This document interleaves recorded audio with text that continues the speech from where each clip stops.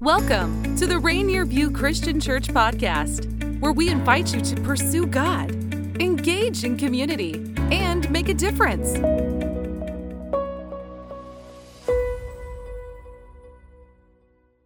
Well, hey, my name is Jeff. I'm part of the teaching team here at Rainier View Christian Church, and we're launching in a series brand new this week, and we're looking at 5 simple practices that will help you share your faith without feeling cringy about it. You know, as we're jumping into this, I had this experience kind of a few months back. I was grocery shopping and I was coming to my car and I was loading my groceries in the back, and then I went around to my door and I found something rolled up and tucked into the handle of my door. And so I pulled this out, and it was a very well done, intentional piece of paper. It was printed and looked nice, and it was in this page protector. Somebody had invested a lot of time in it. And so I took it out and I looked, and at the top it reads, Prayer of Repentance. As you say this prayer, do it with your whole heart, knowingly acknowledging every word. And it has a very longish, detailed prayer of repentance and to how to place your faith in what Jesus has done for you. And so what was interesting about this was that I never met the individual who took a lot of time and effort to place this on my car that I would find it that day.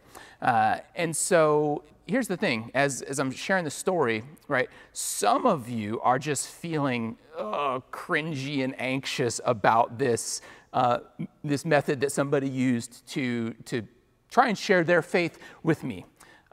Others of us, we might feel a sense of guilt around this, that we know faith is supposed to be so important to us. And so while we wouldn't maybe necessarily do this, you might feel guilty that, well, at least that person did something, rather than a lot of times we feel like I'm doing nothing when it comes to sharing my faith. But here's the thing. I believe that the heart of this individual, what they hoped for, that was in the right place, okay?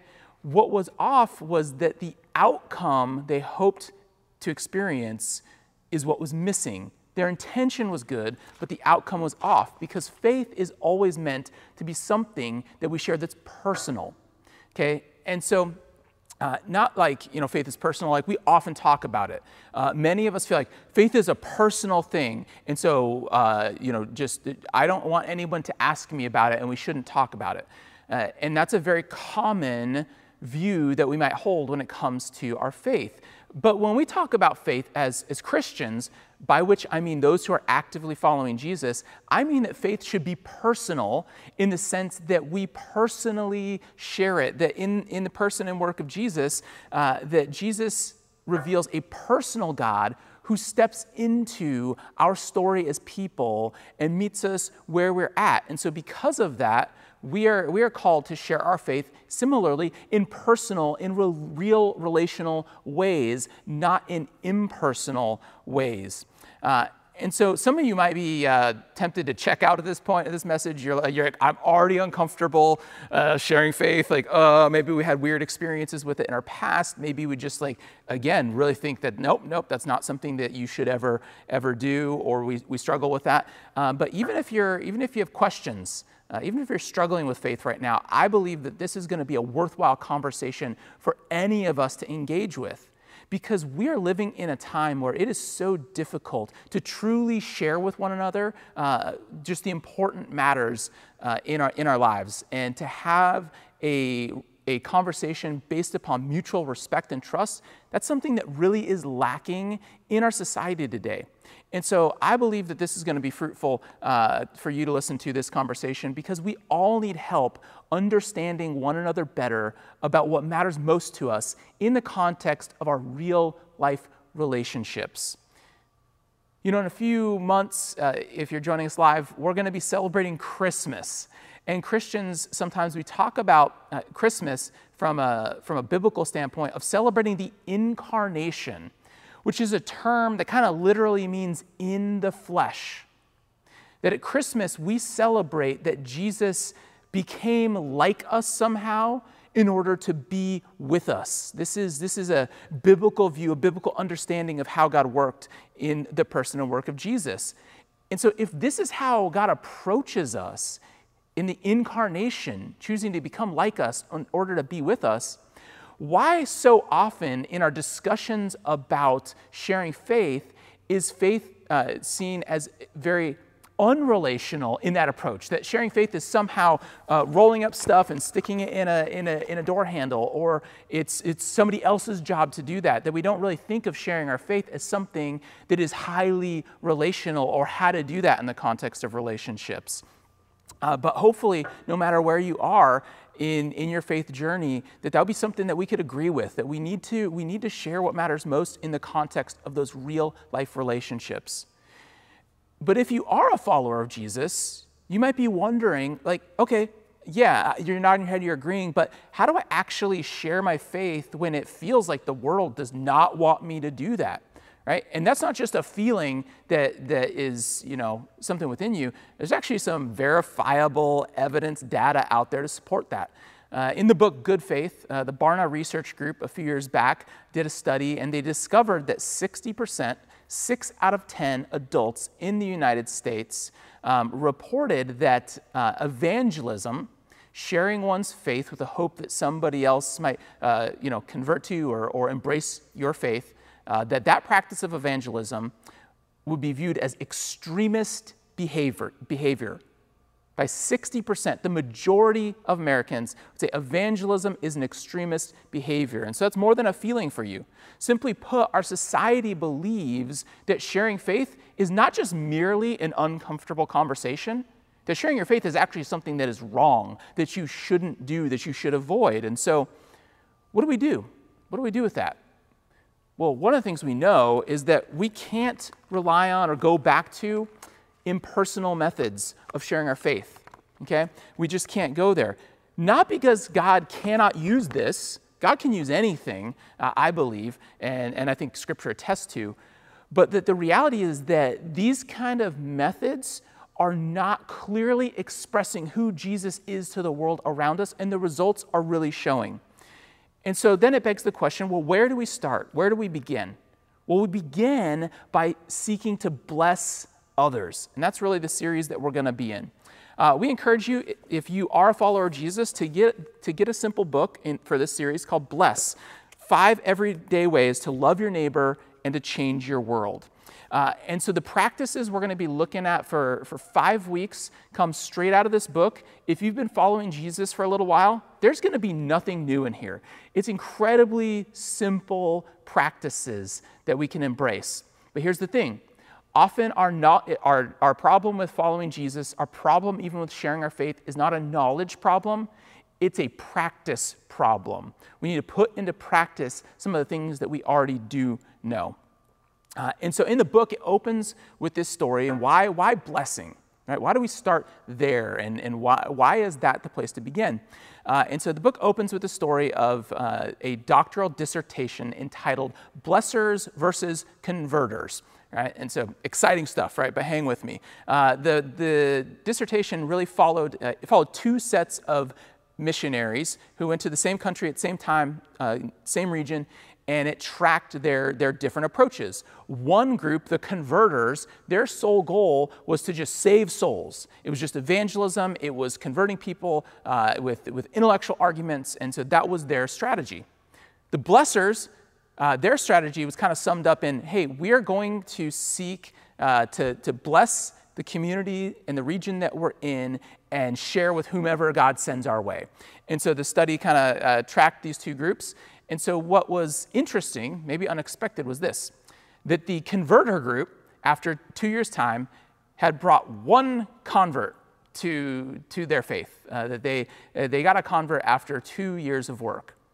The blesser group, the blessers, they saw 48 people come to faith. But not only that, by beginning with seeking to bless the community, they saw an increase in the health in the community that they were in, a betterment of the community, an increase in social capital. And so this is fascinating, right? That one strategy was nearly 50 times more effective.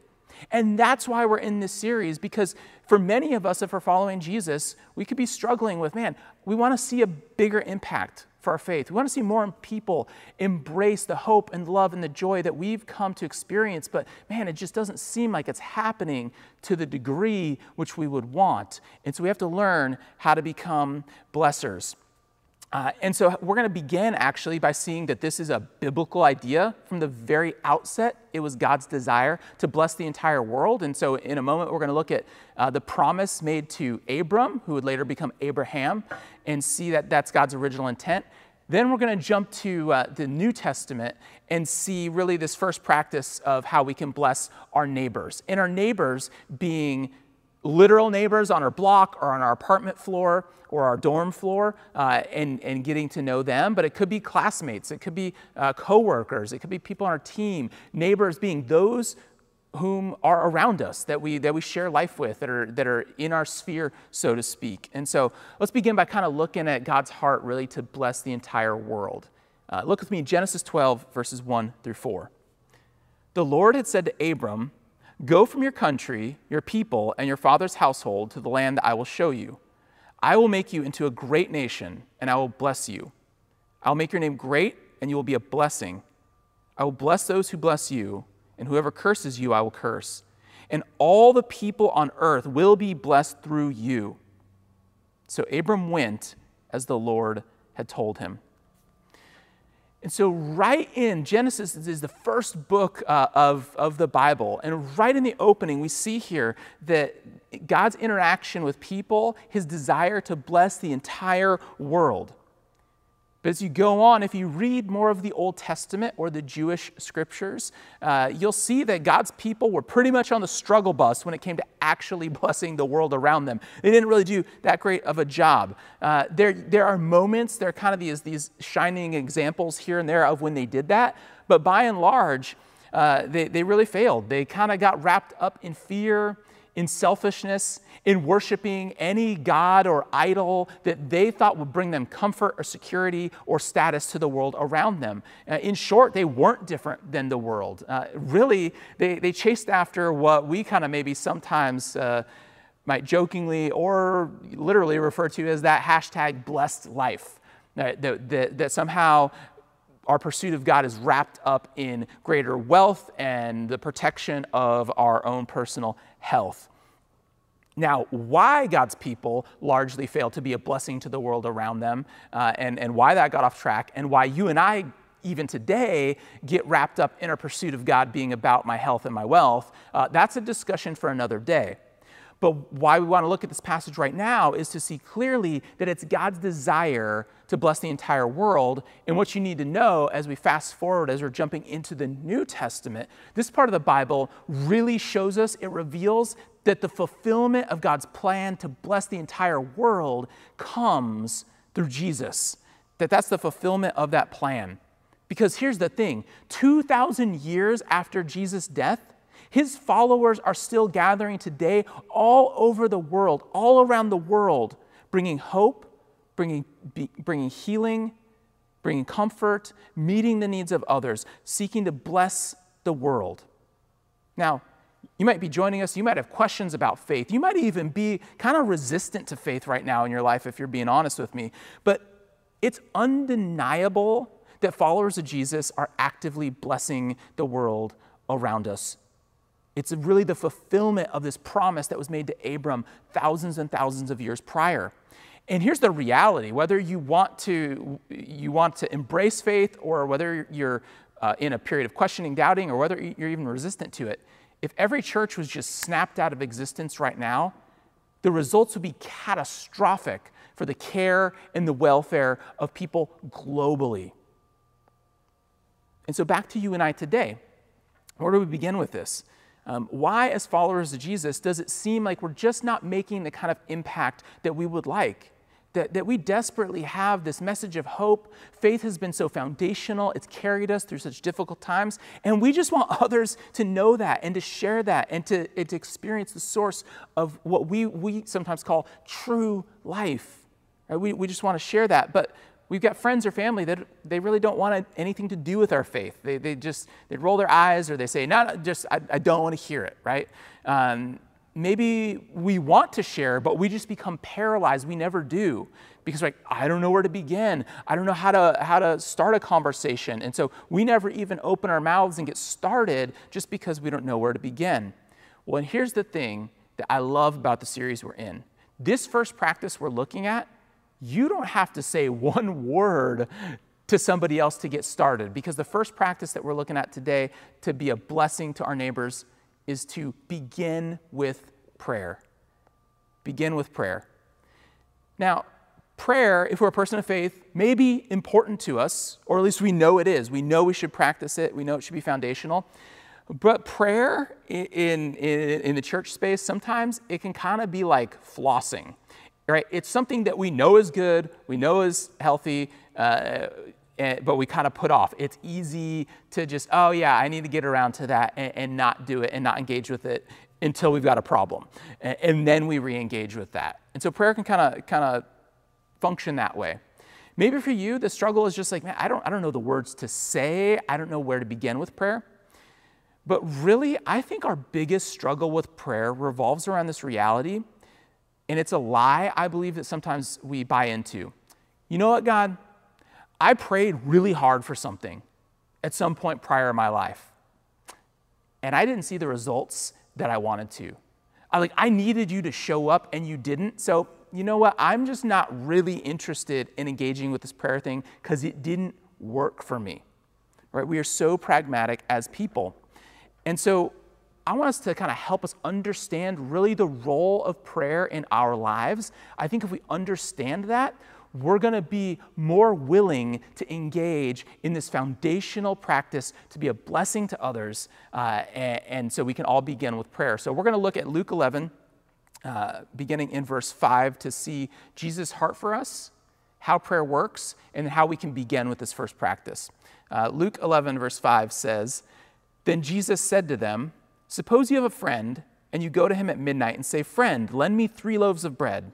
A friend of mine on a journey has come to me, and I have no food to offer him." And suppose the one inside answers, "Don't bother me. The door is already locked, and my children and I are in bed. I can't give up and give you anything." I tell you, even though he will not get up and give you the bread because of your friendship, yet because of your shameless audacity, he will surely get up and give you as much as you need. And so I say to you, ask and it will be given to you. Seek and you will find. Knock and the door will be opened to you. For everyone who asks receives. The one who seeks finds. And to the one who knocks, the door will be opened. And so the first part of this prayer is fairly obvious, that prayer doesn't work by us just like shooting up a request and then we immediately get what we want. Prayer is not like us submitting our request to God and then he Amazon primes us down from heaven whatever we ask for within 24 hours.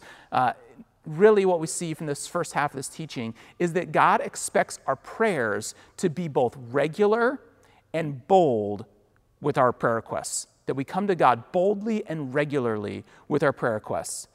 And so if our desire is for others in our life to come to experience the hope and the purpose and the peace and the joy and the life that comes from the faith that we profess, right, then our prayers there's no shortcut around those. We need to approach those kind of prayers a little bit differently.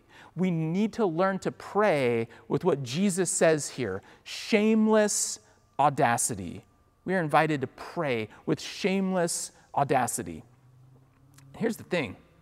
I would wager that for the vast majority of us, we would say, that does not describe my prayer time. And you know what? Confession time, it doesn't describe mine either right now.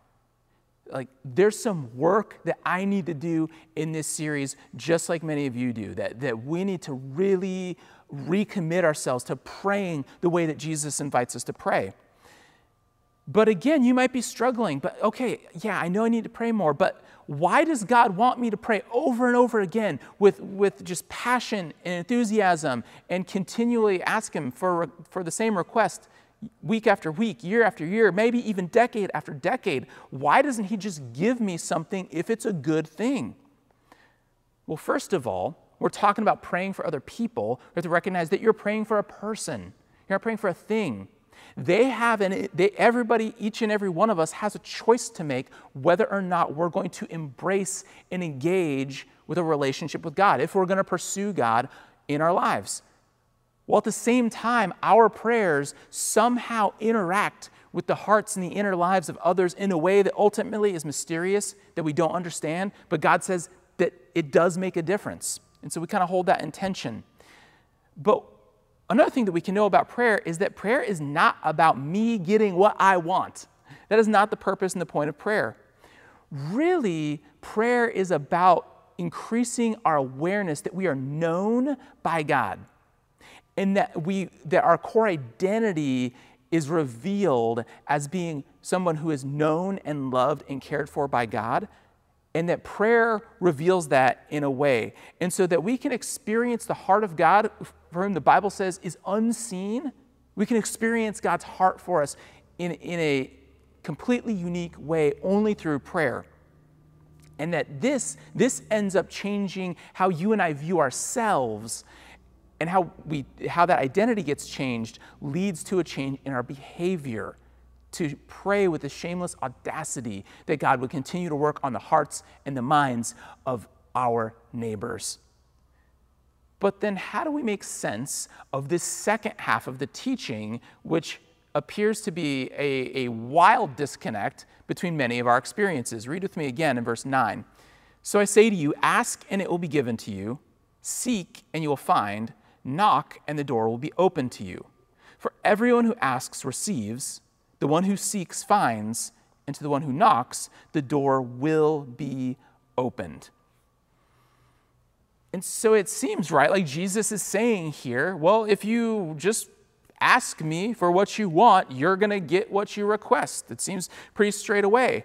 But again, that's not the experience of many of us, at least, of how our prayer time goes. And so what do we do about that? How do we make sense of this in terms of living out our faith in a real way? Well, there's some things that we need to understand. First, God's desire for us in prayer, again, is not to get what we want. God's desire is that we would experience the ultimate good that He has in store for us. And so because our prayers, the vast majority of prayers that I have observed and seen and been requested of us over the years kind of center around financial support and stability, and then for healing and or protection from illness and disease. Now, there's nothing inherently wrong with any of those prayers.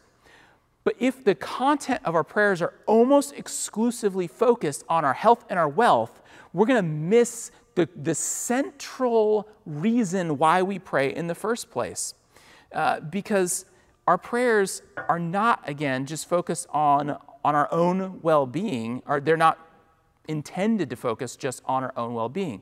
Prayer, first and foremost, is how we begin to know God's heart for ourselves, and then how we begin to be changed from the inside out. And that comes through prayer. Really, the point of prayer is this. Prayer teaches me who I really am before God. This is the central reason why God wants us to pray, that we could truly know who we are before Him. And when I know my identity, then I can know more clearly what it is that God's calling me to do. I can know more clearly how to become a blessing to others, because again, I'm going to choose actions that are in line with what God wants me to do. I'm going to choose words that reflect the character of who God is and to extend that into the fabric of my social relationships. And so maybe this will help. Let's take the example of Jesus in the Garden of Gethsemane. And we're going to look in Matthew 26 in a moment at this. But Jesus in the Garden of Gethsemane about 2,000 years ago, in the early morning hours, in the darkness of that moment, Jesus was being tempted to opt out of the identity that God had for him. See, he was struggling with going to the cross because he knew the agony of the suffering that he was about to endure, not just physically, but spiritually. And so in this moment, Jesus is struggling with this identity because he knows his mission clearly. His mission was to come to die in the place of every single one of us, to pay the price for our sin, to redeem that so that that barrier that we all naturally and intuitively feel that there's a barrier between us and God, that Jesus came to remove that, to bridge that gap, to deal with that sin so that we can be reunited and connected to God. That was his mission as the Messiah. But in the Garden of Gethsemane, he's struggling with that. The temptation for Jesus there is to not live out of that identity, to choose to not live that way. And so look at Jesus' prayer time here in the garden. In Matthew 26, verse 39, we read, going a little farther, he fell with his face to the ground and prayed, my Father, if it is possible, may this cup be taken from me. Yet not as I will, but as you will. Not as I will, but as you will. And this is the key to understanding the dance and the balance between praying with a shameless audacity for what I want God to do and what I want to see him to do in my life and in the hearts and the minds of my neighbors and the world around me, while at the same time being open-handed to God and saying, but not what I want, but what you will, God. And so that's really the key to understanding prayer. As you read the Bible and as you read different teachings on prayer, this really becomes the key to understanding all of it. And the question really is, do I really want what God wants? Or if I'm honest, I just want God to do for me what I want him to do. So very two different places to process prayer in our lives. And so we are to pray with shameless audacity, to ask God to work, but also not just expecting him to answer prayer, but being open-handed to say, okay, but how are you going to go about answering this prayer? Know a couple things about waiting on God to answer prayer. First, God's timetable is rarely in line and in sync with our own. We live in a microwave and instant answer age, and that's just not how God operates on our hearts and minds. God's timetable is almost always slower than ours. From our vantage point, we don't understand why he's not working yet. But just because he has not answered our prayers yet doesn't mean that he is not working. And then secondly, that we need to be reminded that as we pray, first and foremost, it is about you and I being changed. It's not about just a magic thing being done. It's about our own hearts being changed and transformed. And so maybe really you and I need to begin praying some different prayers, or at least with a renewed sense of passion, a renewed sense of shameless audacity to ask God to work in the lives of our neighbors. Now, I'm not saying that if you begin praying this way, that God is going to magically change your neighbor's heart. What I am saying is if we don't learn to pray this way, we're going to miss out on the change that God wants to see happen in the lives of others, that somehow that we get to participate in that, and that it begins with prayer. And really, if we don't pray, we lose out on our identity. We lose out on our identity being first and foremost a blesser rather than a converter. And so we all have a part to play. But if we ask God to begin to work and to begin to step in and provide us opportunities, that's where we see blessing take place.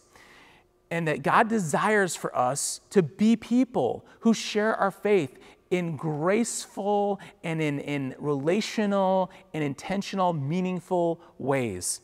Because we are called not just to be disciples, not just to follow Jesus, but the call for any and all followers of Jesus is to make disciples, to help other people begin following this journey of faith in their lives.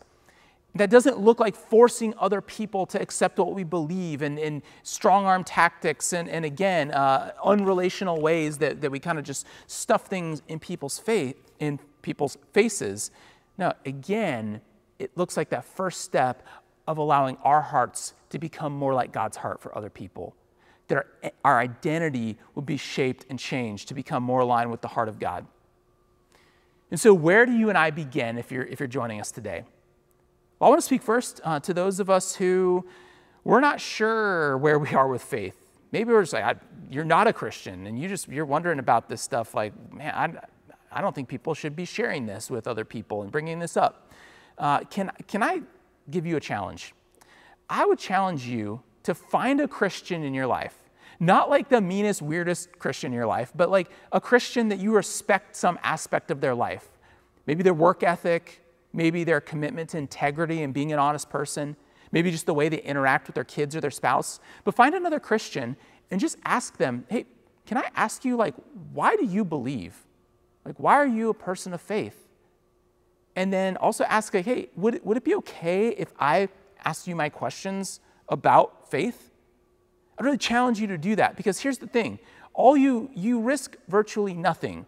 The most likely outcome is that you are going to walk away with a little bit of a better friendship or relationship with somebody else. You're probably going to move from a kind of meme level understanding, a caricature of the Christian faith, to a more real life understanding of what Christians believe and why faith is so central.